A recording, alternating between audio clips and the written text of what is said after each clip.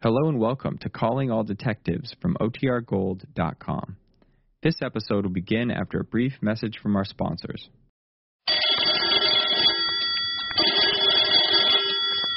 Calling all detectives. When a fortune teller predicted trouble, he didn't realize how soon it would arrive or for whom. That is the situation on this page from my casebook. The casebook of Jerry Browning, private detective. A private detective like me, Jerry Browning, always expects trouble from people looking for a fast fortune. I don't go to many parties, but I always enjoy the ones that John Kane gives. Folks, I've got a surprise tonight. The masked marvel. To tell all our fortunes. A door behind John opened, and a tall, masked figure walked into the room. It's all in fun, folks, but you'll find he's sensational. Mrs. Kane and I watched him work at the Green Lantern Club. The masked marvel bowed, then held a gloved hand over Mrs. Kane's head. For you, madam, I predict a happy surprise.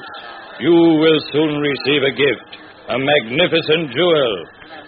Didn't I tell you, folks, the guy's terrific? This was supposed to be a secret, but... Kane reached into his pocket, pulled out an emerald brooch, gave it to his wife. After that, the masked marvel was a busy man. He predicted weddings, smart business deals, unexpected voyages. Then it was the host's turn. I am sorry, sir. I cannot predict your future. Your time is terribly short. You must excuse me. The other guests were too surprised to do anything but clack their tongues.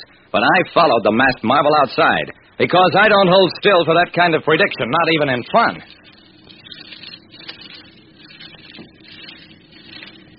I caught up with the masked marvel in the shrubbery flanking the garage.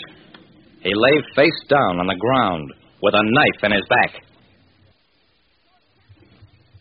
A fortune teller's prediction of sudden death came through with his own murder.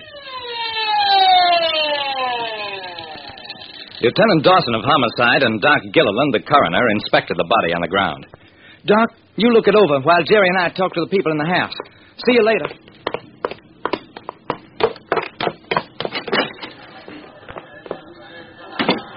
While Dawson started asking questions, I walked over to the host, John Kane. John, you looked mighty relieved when you heard the masked marvel was dead. How come? I'm sorry, Jerry, but after that weird stuff he predicted about me, well, now maybe it won't come true. John, I'm surprised at you. A hard-headed businessman falling for tripe like that. That's all I had a chance to say, because just then Doc Gilliland came tearing in. Jerry, when did you say you found the body? About half an hour ago at 9:30. Why? Because rigor mortis is well established. That man has been dead for at least 4 hours. That's impossible, Doctor. The masked marvel was in here telling fortunes less than an hour ago. Gilliland shrugged. Not this masked marvel. He's been dead for hours. What was this fortune teller anyway, a team? Could be, Dawson. I turned to John. Where did you find him? Well, I told you before, at the Green Lantern Club. My wife and I went there one evening with Tom Bolton, my wife's nephew. Tom's here. I'll prove it to you. John brought Bolton over, and he confirmed the story. Uncle John got a kick out of fortune telling, so I took him over to the club to catch the masked marvel's act one evening last week. That's right. And I hired him to entertain you tonight.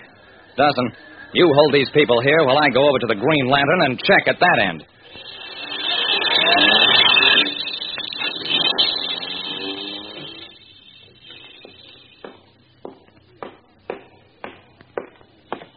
The Green Lantern was a dingy cellar that seemed to specialize in bored waiters and empty tables. After a while, I found the manager dozing in his office. A masked marvel and attraction. That creep, don't make me laugh. The only thing marvelous about him is his capacity for liquor. I think I'll close this dump and go drive a taxi for a living. Why did you keep him on, Mr. Collins? Because he was cheap. And you gotta have some attraction. His real name was Tony Russell. I left Collins staring morosely at the ceiling and drove on back to the Kane home. How'd you do, Jerry? Not good. What have you found? Not a thing. I can't figure why anybody would kill a fortune teller and then take his place. I've got an idea. I went outside, cornered John Kane. John, I want you to think. Who, besides you and the jeweler, knew that you were buying that emerald brooch for your wife? Why, my nephew, Tom Bolton. I mentioned it to him yesterday. From behind me, I heard Dawson's grim voice. Bolton, you're under arrest for murder.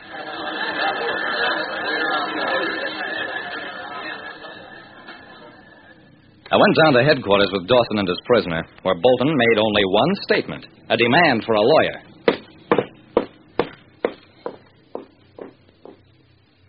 Dawson, he may be guilty, but I think you jumped the gun. There's no real evidence against Bolton except his knowledge about that brooch. That's enough for me, Jerry. Bolton killed the masked marvel, then took his place and told people a lot of stuff about themselves that only he could have known. Okay, but why? And why that fatal prediction against his uncle? To scare the old boy, I guess. Good night, Jerry.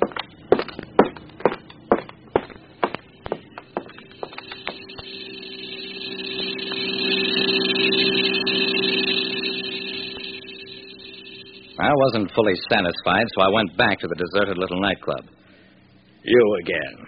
Who's dead this time? Nobody, Mr. Collins. It occurred to me after I left, you want to sell out. Pal of mine's looking to buy a joint like this. So I thought I'd take a look at your books, operating expenses and so on. I don't want to sell. That was just talk. I'll bet you don't. The joint is empty tonight because it was the masked marvel's night off. You sent him out on these private dates to meet fresh customers that he could lure down here with scary predictions. So what? That's good business. Yeah, if it's only business. But suppose you've got other guys like Tom Bolton who need money. Give them a few bucks for inside info that you can slip your fortune teller. Then when the moneyed suckers come down here, you'll really clip them. Two ways. First in the joint, then with progressive blackmail. Except that you were getting worried about your fortune teller. He'd been hitting the bottle and was threatening to talk. So you killed him and took his place tonight. Collins tried to get past me, but he never had a chance.